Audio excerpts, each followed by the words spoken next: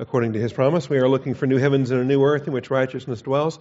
Therefore, beloved, since you look for these things, be diligent to be found by him in peace, spotless and blameless, and grow in the grace and knowledge of our Lord and Savior, Jesus Christ. Our growth comes through the Scriptures. Once again, we are in Proverbs chapter 6. Proverbs 6, wrapping up verses 6 through 11, which will then prepare us for 12 through 15. These paragraphs build on one another. I don't know if you noticed that, but we have verses 1 through 5, we have the first of the financial warnings, that is against the entanglements. If you are involved in a financial entanglement with your neighbor that's inappropriate, you need to get out of that. And then another inappropriate financial issue is the issue of laziness, of not working. And that's the go to the ant, O sluggard, in verses 6 through 11. And that's what we're going to wrap up here today. But so you have those two in kind of in parallel. You can be wrong in either or both. But that second one then is what really kind of feeds into what follows, because we're introduced to the vagabonds and the ruffians, or the armed man in verse 11. And that sets the table for 12 through 15. You've got a whole paragraph that details the Belial in your life. The Belial, or the son of a Belial, or different terms. Some expressions that come into modern use are almost vulgar. They're not profane. It's not profanity. You're not cursing if you use them.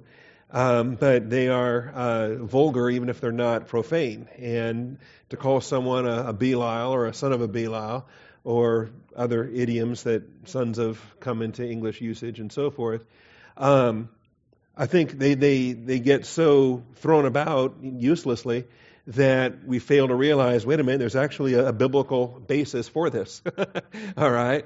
And if the Scriptures use the term Belial and son of a Belial, then we want to make sure that we're not inappropriately rejecting a term that ought to be used, and so forth. And so I think the danger is, of course, that you just throw it all out because you want your speech to always be seasoned with salt and whatever else. But when the Bible uses an expression, there's a reason for it, because the terms communicate, and the terms are designed to communicate that which the Lord is making clear. So anyway, we'll deal with that. But you'll notice this Belial, this worthless person, this wicked man, and how he's described. And he's described as one who walks with a perverse mouth. And we'll have trouble with this because, well, we won't, but people you're talking to will have trouble with this because we're not allowed to discuss perverts anymore. There's nothing that's perverted. It's just different, and it's good for them, and it's not good for you, so don't be judgmental. And if you use a term like pervert or perverted or perverse, well then, you're full of hate. So here we have the perverse, and we have it again in verse 14. There's perversity in his heart, and so forth. And so he is the one whose heart continually devises evil, who spreads strife. Now that becomes key, because then, just like a stepladder, what we have now is a progression. Spreading strife introduces us to the next paragraph, verses 16 through 19. 6 things which the Lord hates, yes, 7, which are an abomination to him. And if you're already not in enough trouble talking to somebody about perverts, then you can talk to them about abomination, and you'll be even less popular. Because, again, we are living in a day and age in which there is no such thing as an abomination. The only abomination is being judgmental and so forth. And so we are rapidly approaching 16 through 19, and you'll notice the 6 things which the Lord hates, 7 that are an abomination to him, and that formula stresses the 7th, the final item, is the pinnacle. And then once again, it's strife, one who spreads strife among brothers, down in verse 19. So we really are keeping this theme going, as introduced today, with this, with the vagabonds and the ruffians, and then taking us through the Belials and taking us through because they are spreading strife. And that really becomes, I think, the thread, the common thread that takes these paragraphs and weaves them together the way that it does.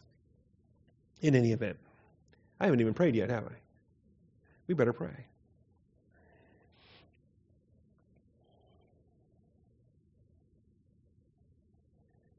Most gracious Heavenly Father, we do thank you for the truth of your word. We thank you for this time together, and we're looking forward, Father, if you delay long enough in sending your Son, then the classes coming up in these next few paragraphs are going to be so important for us, and I pray that we would be diligent to study and diligent to learn, diligent not only in the academic realm, but practically, Father, as we take the Word in and let it dwell richly within us. For this morning, Father, as we're wrapping up the last details where we've been here and talking about the sluggard and the lazy person, and Father, I ask that we might, again, not only learn it academically, but take it in personally, make it very real to each one of us as we digest it, as we consider what our personal application is.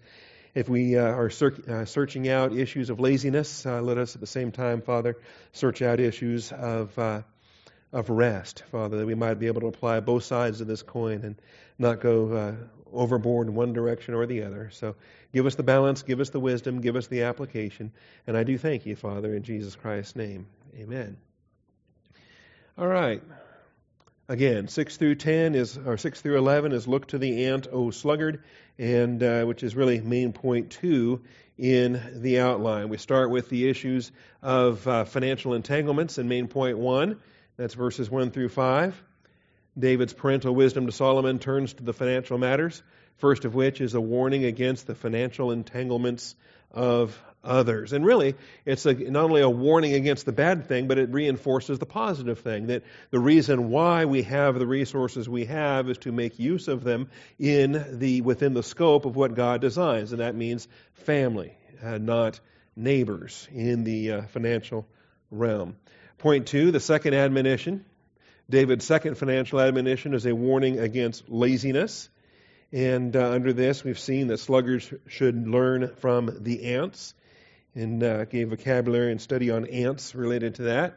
Also, the fact that Bios life wisdom should be a reflection of Zoe life wisdom, that it's not simply a matter of picking up some helpful tips for daily life, that if you are a Bible student, then you're going to your personal life will all come together in an amazing way that other people will just marvel at and think, wow, you certainly seem to have life all together. Well, that may be the case, but I think in anyone that's using biblical norms and standards is going to benefit from that. But also, keep in mind that if you are walking in a manner that pleases the Lord, then you're going to come under angelic conflict, and you're going to come under a lot of other testing and affliction and some things going on, and the unbeliever may look at that and come away with a different perspective. Anyway, there's more that we can do with this, and I think it will come up in some upcoming chapters about showing the parallel between the Bios life and the Zoe life. And of course, Bios is our daily life, is our biological life, is our earthly life. We share Bios life with every unbeliever on the planet, right? So that means, we've got secular things that we deal with. We got to eat, they got to eat. We got to work, they got to work, and aspects there. So we can learn from Bios life, but let's remember that the reflection is a biblical reflection, and we make that parallel because the Bible tells us to. In other words, we look to the ant as our illustration for diligence because the Bible tells us to look to the ant as our illustration for diligence. We don't just find an animal doing something that we want to do and then say, well, that's my pattern, I'm going to go do that. Right? We don't have the freedom to just pick any animal or any animal behavior and say, hey, under the principle of look to the ant, I'm going to look to the sloth and just kind of be lazy hanging around all day. Well, wait a minute. The Bible doesn't say look to the sloth. It says look to the ant. And the application, we have to start with Zoe life before we can then go to Bios life. In our non-ant perspective, there are no discernible chiefs, officers, or rulers. We dealt with that under point C. The unbeliever will have a perspective that's just not going to understand. They're not going to understand. They're looking. Maybe they're watching us and how we handle finances, and they think, oh, that's economically smart, or oh, that makes good business sense. And they've got no frame of reference to realize that we are honoring Jesus Christ with all that we do.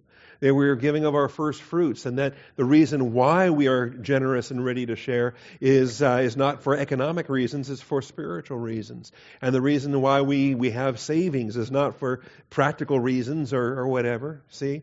Not that we're reading the Poor Richard's Almanac and we're following Ben Franklin's guidance on savings. And a penny saved is a penny earned or whatever. We're following the Scriptures, and we are doing so as a sweet-smelling savor. And that's the difference. Now, an unbeliever can use the very same bios life principles, and they can be blessed within temporal life for that, but they're doing it for the wrong reasons. And so it's not gold, silver, and precious stones, and it's not rewardable. And if they're not saved, they're still going to go to hell when they die with all their diversified portfolio and everything else staying right here. Okay? And so we have it. And some of this maybe you'll encounter when you encounter different folks that tell you, well, I don't need your Bible. I don't need your Christianity to be a good person, to be moral. And then, if they throw that at you, just agree with them. I don't dispute that. You can be a moral person without Christ. You can be good without Christ. And there's all kinds of good people that die and go to hell every day. So let's not confuse bios life wisdom and personal morality with a born-again believer that's glorifying Jesus Christ in all that they do. All right, point D then, prudence prepares, and eternal prudence prepares for eternity. I think that's significant. Finally then, poverty and need. Poverty and need. These are the vagabonds and ruffians of the undisciplined life. And we have it here in verses 9 through 11. Part of this is parallel in Proverbs 24, so we can pick up here. 9 through 11 says, "How long will you lie down, O sluggard? When will you arise from sleep?" And these rhetorical questions are inviting a response. And the response comes in a kind of a sing-song kind of a way. And you might imagine children on a playground reciting this. And the answer comes, a little sleep, a little slumber, a little folding of the hands to rest. So how much longer? Oh, just 5 more minutes. Just 5 more minutes, right? Just 2 more minutes. Oh, Mom, please. Oh, Dad, please. Okay? Just a little bit more, a little bit more. Your poverty will come in like a vagabond, and your need like an armed man. And word for word, this gets repeated in chapter 24. Take a look at that briefly.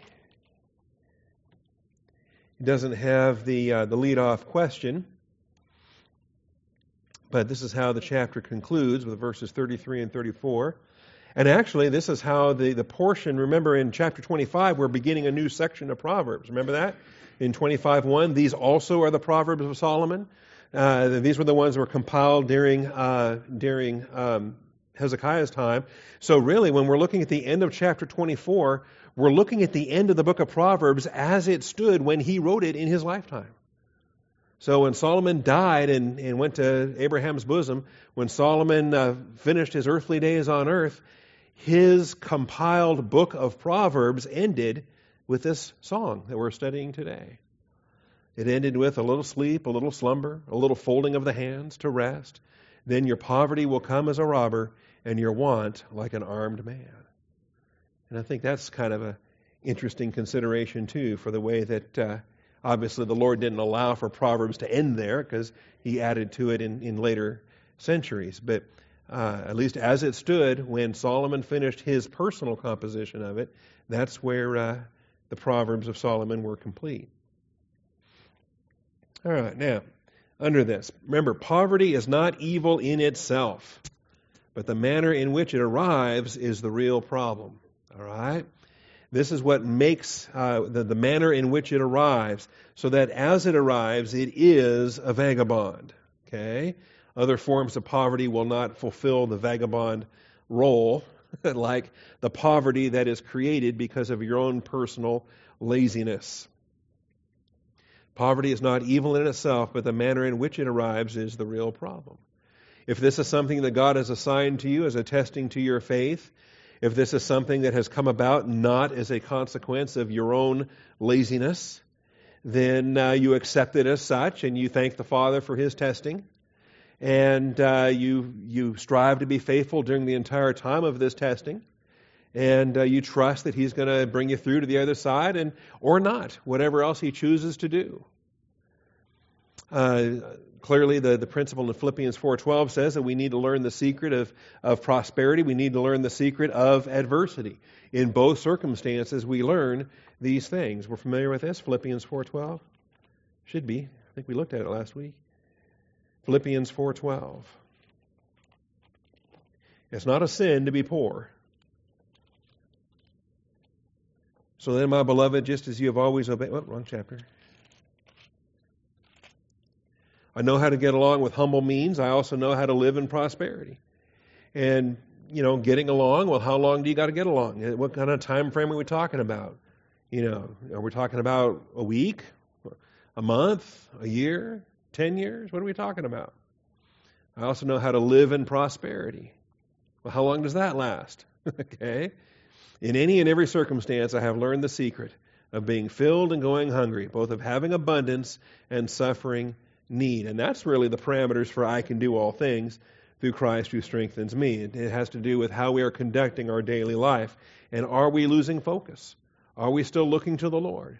Are we allowing our poverty to distract us? Are we allowing our wealth to distract us? What's the circumstance going to be? So poverty is not evil in itself. I hate it when the prosperity gospel people just point to somebody's humble circumstances and say, well, what's wrong with you? If you were more spiritual, then God would obviously be pouring the blessings upon you, kind of a thing. Well, and it's a flaw. I think it's a fallacy of definition. They're just equating financial wealth with blessing, and what a fallacy. All right, but the manner in which it arrives, if it is the consequence of being a slug, then that's a different issue. Okay. If you are financially destitute because you've been lazy this whole time, well then don't go moping around like you're a modern day Job or whatever and encountering all this undeserved suffering and woe is me and it's not fair and blah, blah, blah. And, well, I'm just going to have to endure. God will provide. Well, yeah, He'll provide, but He'll provide you the opportunity to work, and He told you to work. A man will not work, neither let him eat, kind of a thing. All right. The verb to be poor is the verb rush. R-U-W-S-H or R-U-S-H. I like putting the W in there. That reminds me that it's a long U sound. It's rush and not rush. Okay. Also, there's the noun resh that speaks of poverty. And many of these cases, I think there's really nothing really in depth to be gained as far as understanding what the term means. It means what it means, and we're fine with the translation. But I think some of the passages where it appears is useful because it is able to jog our thinking and remind us of other doctrines and other episodes throughout the Old Testament. And did we look at these last week? This is where we ran out of time. Don't think we did?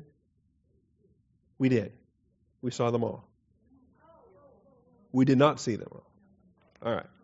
1 Samuel 18:23. It won't take a whole lot of time. All right. 1 Samuel 18:23. You might have seen the first couple of these. Saul's servant spoke these words to David, and David said, "Is it trivial in your sight to become the king's son-in-law, since I am a poor man and lightly esteemed?" He came from very humble circumstances. Jesse was the clan leader of Ephrathah. He was the Ephrathite. Jesse was the Ephrathite. But we're also told that Ephrathah was a pretty small clan. It was too small to be counted among the clans of Judah. It was not even enrolled among the leading clans as far as the prince of Judah is concerned. And so as such, how would he be entitled to marry the king's daughter? You realize that there's only one king and there's only a finite number of daughters, and those are some big commodities right there to be working with when you know that marriage is a business arrangement in the ancient world. All right, 2 Samuel 12. This is Nathan coming to David and using the parable to get David to convict himself. Words out of his own mouth. The Lord sent Nathan to David, and he came to him and said, "There were two men in one city. The one was rich and the other was rush. The other was poor." And the rich man had a great many flocks and herds, but Rush, the poor man, had nothing except one little ewe lamb, which he bought and nourished, and it grew up together with him and his children. Okay, and we're familiar with this. We taught this, and so forth. And I love this when the traveler comes and the poor man or the rich man stole the poor man's ewe and prepared it for dinner. And then David's anger burned and said, this man deserves to die. Isn't that great? The Lord does that to get us to hang ourselves, to convict ourselves. You're right, and you're the man. The man that's done this does deserve to die, and I'm talking about you, David. And at that point, it's, close your mouth. What else can you say?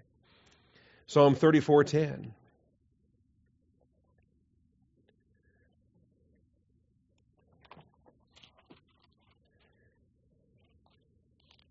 Psalm 34:10. I love this. This is Psalm 34 is a psalm of David when he feigned madness before Abimelech, drove him away and departed. I've always remembered this. I've kept this in the back of my memory in case I'm ever called upon to escape something. I can just fake being a madman, and maybe that'll work.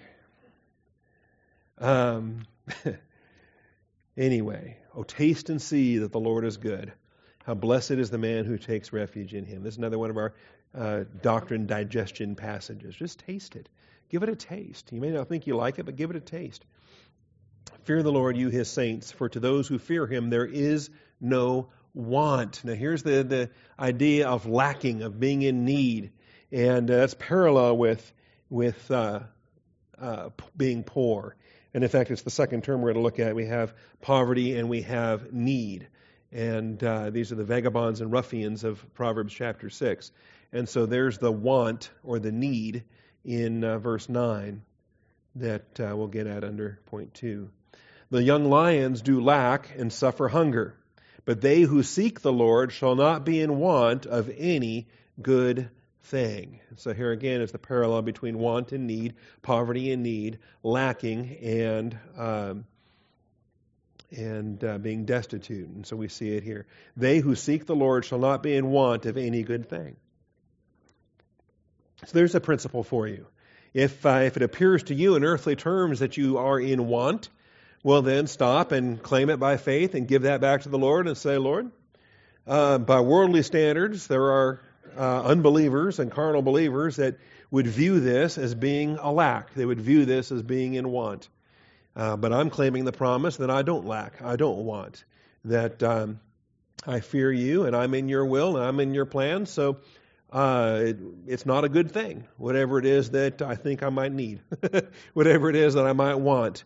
The fact that I don't have it means it's not a good thing, because no good thing does he withhold from those who love him. And there it is. All right, 82:3.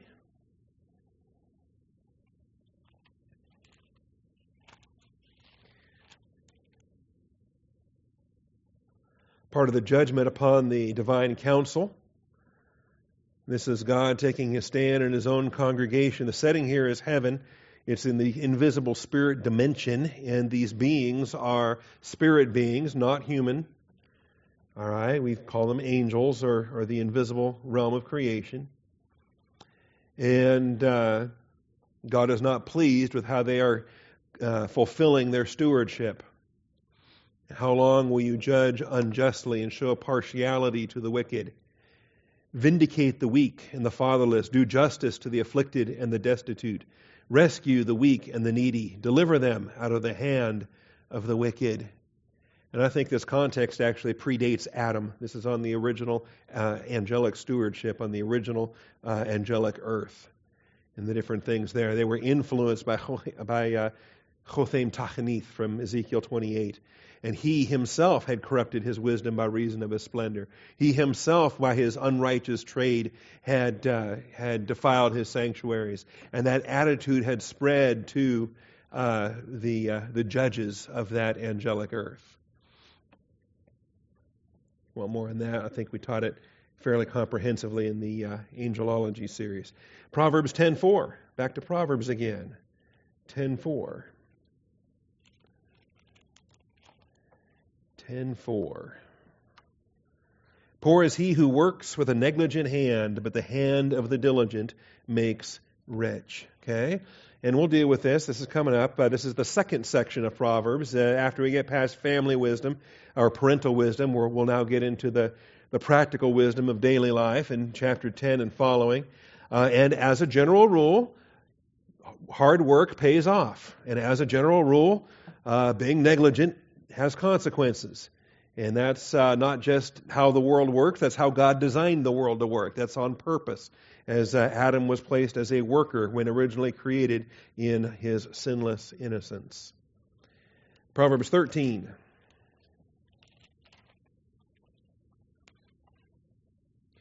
Verse 7. You ever meet somebody like this? There is one who pretends to be rich but has nothing. Another pretends to be poor but has great wealth. All right. Then verse 8, the ransom of a man's life is his wealth, but the poor hears no rebuke. Man, that's going to get very convicting when we get to that point. The ransom of a man's life is his wealth. What is it that people are banking on?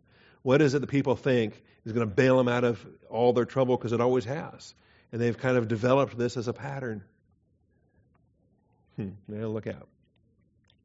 Same chapter down to verse 23. Abundant food is in the fallow ground of the poor, but it is swept away by injustice. All right. I think that's the verse I was looking for. But there's the poor. Yeah, that's the term poor there. Poverty. Abundant food is in the fallow ground of the poor. Why did the ground go fallow? Why wasn't he busy working it?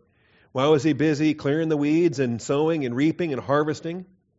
You know, if you let the land grow fallow, well, that's your food. All right. 14:20, Proverbs 14, verse 20. The poor is hated even by his neighbor, but those who love the rich are many. There's human viewpoint for you, but yet it's true, is it not? As far as how this world operates in general aspects. Be aware of it. Proverbs 17:5. He who mocks the poor taunts his maker, and he who rejoices at calamity will not go unpunished. And boy, that's why I think we better be humble in all of this, that we don't just start judging people or blaming them like Job's critics and saying, well, you're getting what you deserve, kind of a thing. You know, you're a vagrant because you're just a lazy bum, kind of a thing. Well, wait a minute. That may be true, but we're still not going to mock him. We're going to still love him and give him the gospel, and maybe someday he'll quit being a lazy bum, and who knows how God can turn a life around. So that's 17:5. 18:23. Yeah, I'm going to leave 17 before I read a grandchildren verse there. 18:23. The poor man utters supplications, but the rich man answers roughly.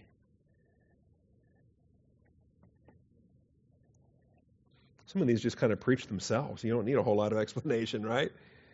We may find, somebody asked me, how long is the Proverbs series going to go? Well, based on the early chapters, you can gauge it, but I think it's going to start accelerating in chapter 10, because so many of those just kind of preach themselves and don't leave a lot left for debate.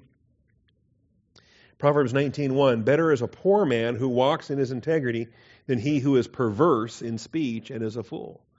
And so more vocabulary that we're learning from this lesson related to not only poverty, but also the pervert and the issues there. You know, if to get out of poverty, you've got to compromise your divine norms and standards, are you going to do it? You know? No, you're better off in poverty. Live in the Word of God, walking in the integrity of your heart, trusting in Him to provide.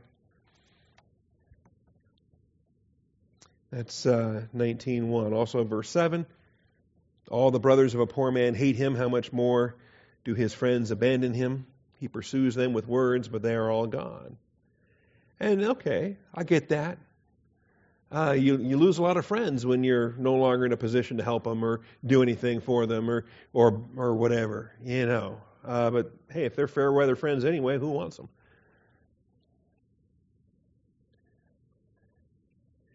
(22) the same chapter. What is desirable in a man is his kindness, or chesed, loyalty. It is better to be a poor man than a liar. 22:2. The rich and the poor have a common bond. The Lord is the maker of them all. Well, that puts it in perspective, doesn't it?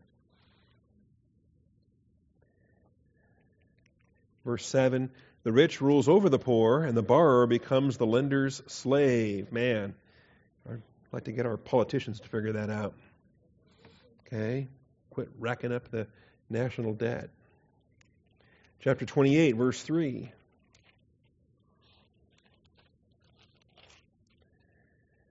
A poor man who oppresses the lowly is like a driving rain which leaves no food.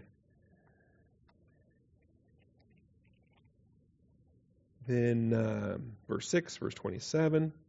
I should have been grabbing these race terms while I was at it. Oh well, we'll let those go. Verse 6. Better is the poor who walks in his integrity than he who is crooked, though he be rich. Saw that a couple times already. Verse 27. We also have verse 19 as far as the noun is concerned. Verse 19 says, he who tills his land will have plenty of food, but he who follows empty pursuits will have poverty, that's the noun, in plenty. You know, if you don't have a crop, well, who's to blame? Okay, you didn't plow, you left the land fallow. Down to verse 27 then. He who gives to the poor will never want, but he who shuts his eyes will have many curses. What is our attitude towards the poor, particularly in the body of Christ, when he has provided resources for the body? 29:13. The poor man and the oppressor have this in common. The Lord gives light to the eyes of both. Okay. So that's it for all of the Rush verbs. There's two more nouns we can spot in chapter 30 and chapter 31. Chapter 30 and verse 8 says, keep deception and lies far from me. Give me neither poverty nor riches. I like this. I think this is a valid prayer and a mindset that would be admirable. Give me neither poverty nor riches. Feed me with the food that is my portion.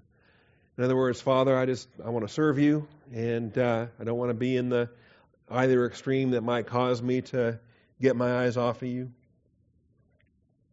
That kind of a thing. Finally, the noun poverty comes in 31:7. Well, let's see. Larger context here is why kings should not be drunk on duty. Don't ever try to issue a judicial ruling if you're under the influence. They will drink and forget what is decreed and pervert the rights of all the afflicted. But it does say in verse 6, give strong drink to him who is perishing and wine to him whose life is bitter. Let him drink and forget all his poverty and remember his trouble no more. Now we've got to deal with that in a right context. Otherwise, this can become a sanction for different things. But it's in the Bible and there's a purpose for it. There is a purpose for it. All right. We have poverty and we have need. The term for need, hard to machasor, M-A-C-H, then a short vowel, the shawah, machasor, C-O-W-R, M-A-C-H-E-C-O-W-R, number 4270, 13 uses, mostly in Proverbs, in Psalms, and mostly parallel to the term we just looked at. All right? So we've seen a lot of them already. The noun speaks of need, also can be rendered poverty, and that becomes a problem because now we got two different terms that can both be rendered poverty. And how do we handle them if they're both used at the same time? Do we just call it poverty and poverty? No, it's better that we find a distinction for them. But they do communicate similar aspects.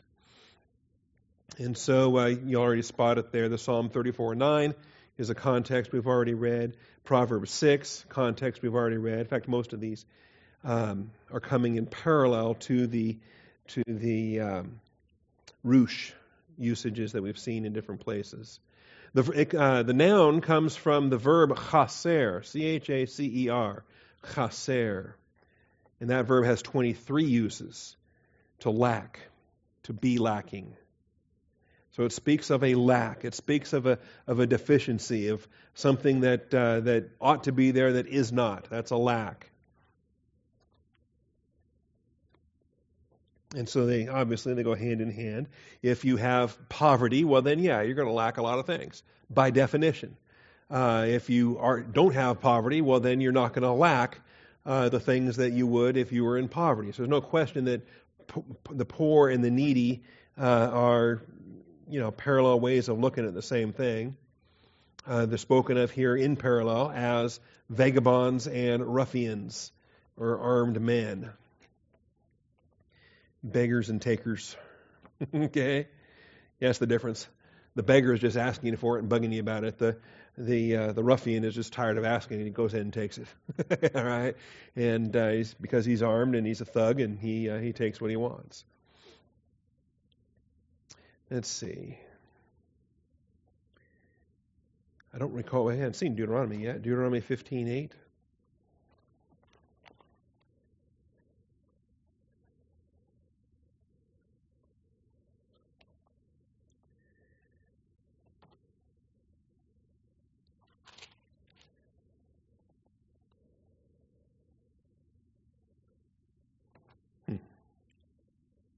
Of course, it would help if I turned to the right place. Deuteronomy chapter 15 and verse 8. Remarkable. They get a Sabbath year and they get a Jubilee. And their attitude is to be shaped by the Word of God, not shaped by secular considerations. And if there's a poor man, verse 7, if there's a poor man with you, one of your brothers, in any of your towns, in your land, which the Lord your God is giving you, you shall not harden your heart, nor close your hand from your poor brother. Remember, family is the one that's designed to have these financial ties, and it is a blessing to make such provision. But you shall freely open your hand to him, and shall generously lend him sufficient for his need in whatever he lacks. All right, and here's the principle. Principle of generosity, principle of sufficiency, principle of identifying the lack, identifying the need. Beware, and here's the warning, that there is no base thought in your heart. Okay? This is what can happen when you stop letting Zoe life shape your bios life. Beware that there is no base thought in your heart saying the seventh year, the year of remission, is near. Any other year, I'd help him out. I'd loan him some money, or I'd give him some money, or whatever. But we got this Sabbath year coming up, and whatever I loan him, he can just wipe it off the books and be scot-free, and then I lose, missing the point. It's not about winning and losing, and it's not about that. We're not approaching this as bankers. We're not approaching this as a return on investment or a risk to our stockholders or anything of the sort. We are shaping our bios life based on our Zoe life. And generosity is generosity regardless of the setting in which it comes. Anyway, so you shall beware that there's no base thought in your heart saying the seventh year, the year of remission, is near, and your eye is hostile toward your poor brother, and you give him nothing. Then he may cry to the Lord against you, and it will be a sin in you. That was your open door opportunity. You failed to go through it for all the wrong reasons. You shall generously give to him, and your heart shall not be grieved when you give to him, because for this thing the Lord your God will bless you in all your work, in all your undertakings. Okay? The poor will never cease to be in the land. Didn't Jesus quote that? Okay? The poor you will have with you always. All right. Anyway, I think by the time we're done with Proverbs, we're going to have a better perspective on the panhandlers and vagrants and the welfare safety nets and all the different things that we're surrounded by. Anyways, there's Deuteronomy 15. We've already looked at Psalm 34. We've already looked at Proverbs 6. I think, how many of these? We can probably save some time. 11:24, 14:23, 21:5. Most of these look parallel. Not 21 though. That's unique. So let's grab that one. 21:5 and 17.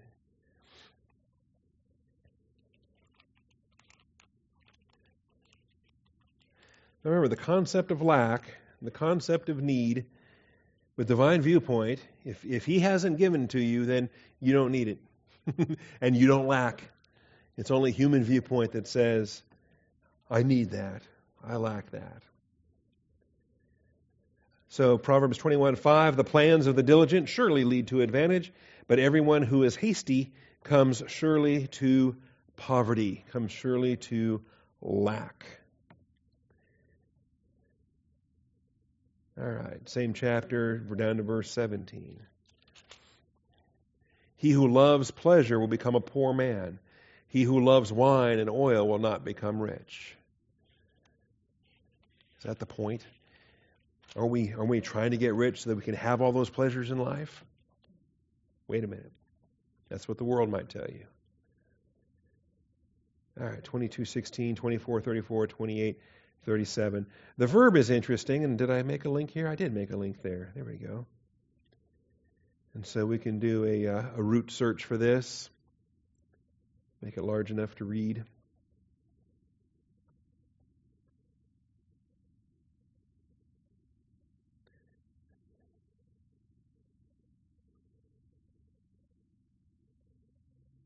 Or not. Okay.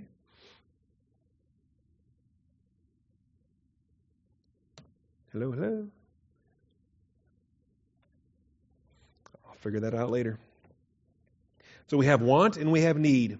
Let's talk about vagabonds. Or whatever you want to call them. Why do we have so many names for these guys? Vagabonds.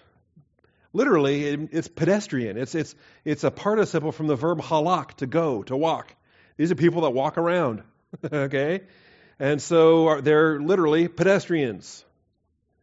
Vagabonds, pedestrians, drifters, rovers, wanderers, hobos, transients, vagrants, bums. Do you know clochards?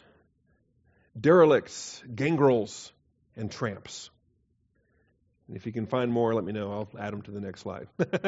All right? My favorite is tramps. My mother-in-law was a tramp. I married a... well, then she became a Schneider when she got married. But yeah, her maiden name was Tramp. Okay? The German pronunciation is Trump. That gives it a little bit more culture. But no, they were tramps. This crowd, and we know who they are. They are everywhere every red light in town. They are all over town. They are among the vibrant tapestry of multicultural expressions for those who wander from place to place without a fixed home. Okay? For those who wander from place to place without a fixed home. Now, some of this is a little tongue-in-cheek because the vibrant tapestry of multicultural expression is what we're told is what makes us great. That diversity will make us great. And by virtue of being diverse, we will be great. And having a vibrant tapestry of multicultural experience is a great thing. Because it is. And that's what the world will tell you again and again and again and again. That's the entire philosophy of the multiculties. Okay? The cult of multiculturalism. Problem is, the Scripture says otherwise. All right? The Scripture says otherwise. The Scripture says that there are some cultures that God will bless, and there are other cultures that God will not bless. And He actually blesses one and judges the other. And not every culture is equal and should be appreciated or respected or admired or tolerated. Some are so abhorrent that they must not be tolerated. They must be avoided. They must be crushed. They must be removed. We want no part of those abominable cultures. Just a short definition of a vagrant: one who has no established residence and wanders idly from place to place without lawful or visible means of support. This also is not going to be popular among the powers that be of our generation. Okay? In fact, they actively are very hostile to it in their lawsuits, in their pursuits. They are actively working to try to end vagrancy laws that are on local statutes, on local books, and so forth, because they view it as the criminalization of homelessness. And how dare you? How dare you criminalize the homeless? All right, just for being homeless. And that misses the point altogether. And they turn it into a, well, where's your heart kind of a thing. And I thought you were a Christian, and I thought you love, and blah, blah, blah, blah, blah. Failing, of course, to identify what the Scripture is warning us about. All right, so one who has no established residence and wanders idly from place to place without lawful or visible means of support. And this comes down to a basic principle of humanity, a basic principle of what we are in the image of God, and how we are commanded to work, and how we are expected to image God as we work, and how in marriage God has provided us a helpmate to do the work. All right, and we have a helpmate, and we train up the next generation, and we have the laws of divine establishment in terms of our personal volition, marriage, family, and nations. And we have all the principles that the Word of God gives us so that we operate on a basis that pleases Him. We want to apply these principles to our personal volition. We want to apply these principles to our marriages, to our families, and to, of course, our political life, secular life in a body politic. Part of this, of course, is a recognition of where do you live? Okay? And why are terms like live and life and livelihood, why are they so connected? And even bios in terms of a life is our secular life, our temporal life. Where do we live? How do you make a living? Why do we use that term? What do you do for a living? What does that mean? That means that to eat and survive and exist as a physical body in the physical world, right? You probably noticed that. This mortal flesh requires food. Okay? And so the manner of living is how you make a living, the work you do, the income it produces, the wealth that you produce and accumulate. All right, is a reflection of the work that you've put in. Okay, we're talking about wealth, not money, wealth. And so you have produced, and you have accumulated the residual of your production. Anyway, all of this is, it's so basic and it's so fundamental, and yet it's not taught. It is absolutely not taught. In fact, the God-haters will deny any of this. And they will use greed and envy as their tools to somehow create these entitlements to other people's money, as if somebody deserves a living wage. Who deserves a living wage? And as far as what we deserve versus what the Father expects us to obey, what the Father expects us to produce. Okay? The Father commands that we work. And the fruit of that work is to be our production, is to be our wealth. Okay? Not what somebody else produces. Am I entitled to that? Okay? Anyway, so much of this comes about. But some of it too is, well, not only what do you do for a living, but where do you live and why? All right? And we're not talking about, everybody has to live somewhere, right? Even if it's under a bridge somewhere. Wherever it is, do you have a place that you frequent? And why? Right? Now, we're not a theocratic nation, and so we don't have to live in a particular tribal allotment. We have in our church age, of course, we have freedom, but still we have the overall parameters of God's sovereign control of human history. because he is designed the appointed times and the boundaries of their habitation. This is part of individual personal volition, marriage, family, nationalism, the laws of divine establishment. So where I live in the will of God, according to His geographic will, is a significant obedience application.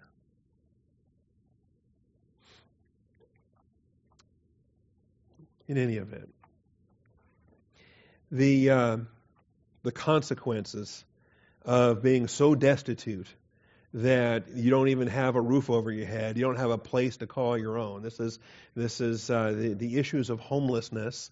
We want to have the Proverbs approach to it. We don't want to have the satanic approach to it, to say the least. All right? So, this is what we deal with vagrants. Let's look at it biblically. Who was the first vagrant in the world? Cain. Okay? And you knew that because you saw Genesis 4 on the screen.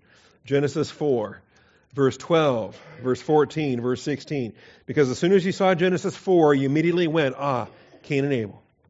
Right? Genesis 1 and 2 is creation. Genesis 3 is the fall. Genesis 4, Cain murders Abel. You think your way through the scriptures on a chapter-by-chapter basis. Genesis 4. Now, the judgment, he comes to Cain. He's looking for confession. Cain won't confess to anything. Where is Abel, your brother? I do not know. Am I my brother's keeper?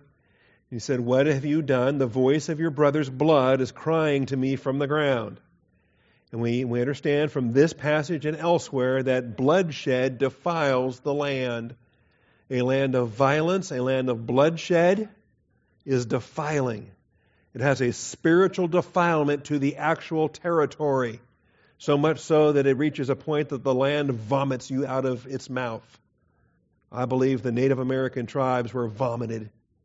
I believe that they were cultures of such bloodshed and cultures of such demonism that the land, the Western Hemisphere, vomited the pre-Columbian civilizations of the Western Hemisphere. In any event, that's a different sermon. The blood is crying out from the ground. Now you are cursed from the ground, which has opened its mouth to receive your brother's blood from your hand. The consequences of his murder. And the curse doesn't come from God, the curse comes from the ground. When you cultivate the ground, it will no longer yield its strength to you. You will be a vagrant and a wanderer on the earth. And so here's the first use of this term, the vagrant and the wanderer. Cain said to the Lord, my punishment is too great to bear. Behold, you have driven me this day from the face of the ground, and from your face I will be hidden, and I will be a vagrant and a wanderer on the earth. That's kind of a repeat of everything God just said. But then he goes on to say, and whoever finds me will kill me. And it's kind of interesting. What is his real objection here? Is his real objection to be away from the presence of God? I think he's kind of happy with that. But the real objection here is that he has a vulnerability, that he could be victimized, that he himself would be hunted down. Anyway, it's interesting because he restates the sentence and then he adds to the sentence with what I think is the real thing he's troubled by, is the revenge factor. So the Lord said to him, whoever kills Cain, vengeance will be taken on him sevenfold. And the Lord appointed a sign for Cain, so that no one finding him would slay him. And we're not told what the sign is, but whatever it was visible. It's a mark that was placed upon him so that he would be identifiable as off limits, that there would be no human retribution against him for the bloodshed. All right, remember this is before capital punishment's given in chapter 9. I think it's a mark of grace on God's part here to assign this to Cain. So Cain went out from the presence of the Lord and settled in the land of Nod, east of Eden. Well, look at that. A vagrant found a place to not be a vagrant. Okay? A wanderer found a place to stop wandering. And he settled down. And if you allow a vagrant to come somewhere and he settles down, well, he may stay a while. And issues there. Okay? In the land of Nod. What's Nod mean? What's the land of Nod? And where did he find his wife anyway? He took her with him when he left. They were already married. I think Cain and Abel were married. In any event, you won't believe the insanity that different people come up with on the land of Nod and the non-human wife that Cain found there. All right. Judges 11:3. Here's another example of vagrants. What happens if you tolerate vagrants in your community?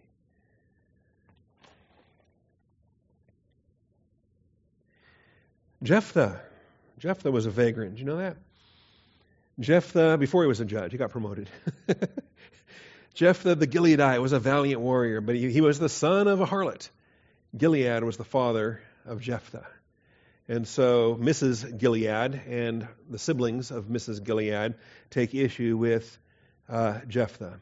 Gilead's wife bore him sons, and when his sons grew up, they drove Jephthah out and said to him, "You shall not have an inheritance in our father's house, for you are the son of another woman." So Jephthah fled from his brothers and lived in the land of Tob. So we have the land of Nob and the land of Tob.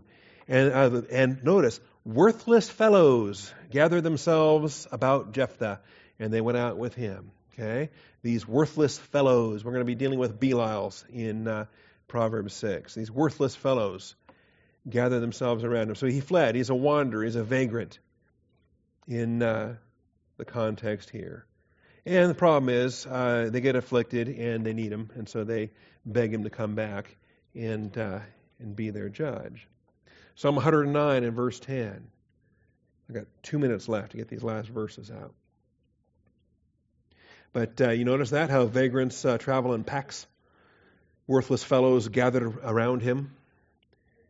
And aspects there. If you promote vagrancy, you're going to end up with packs. Beware the dogs, and dogs travel in packs, right? Psalm 109.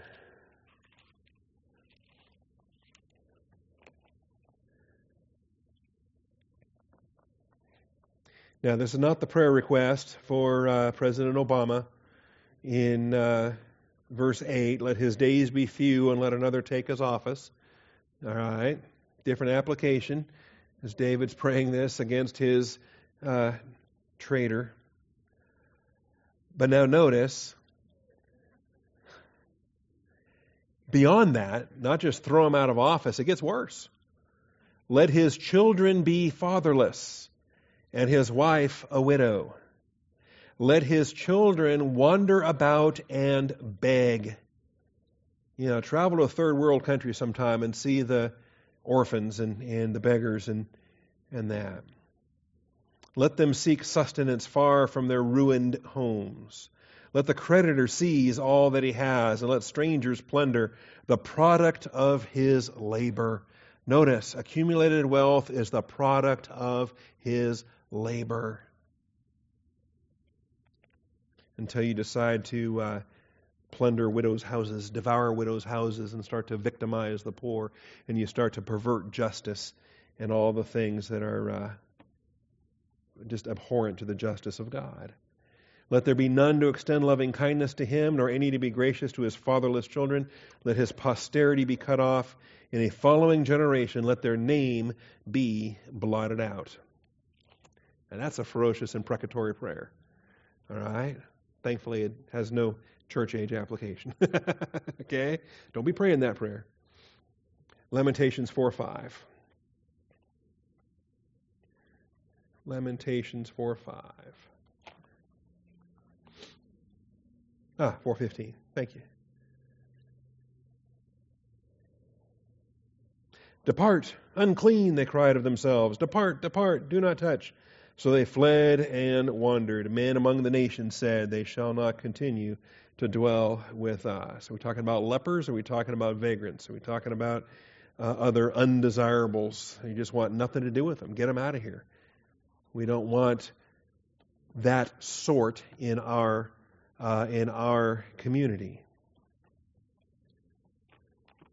Well, I'm out of time.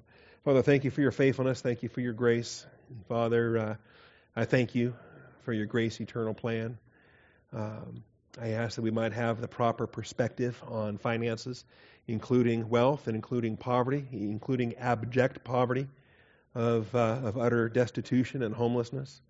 And Father, I pray that we might have your spirit of generosity and graciousness, while at the same time, Father, having your divine viewpoint perspective related to work and related to the mandate of work and the accumulated wealth that is the product of work.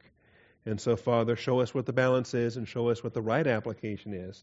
And I do thank you, Father, in Jesus Christ's name. Amen.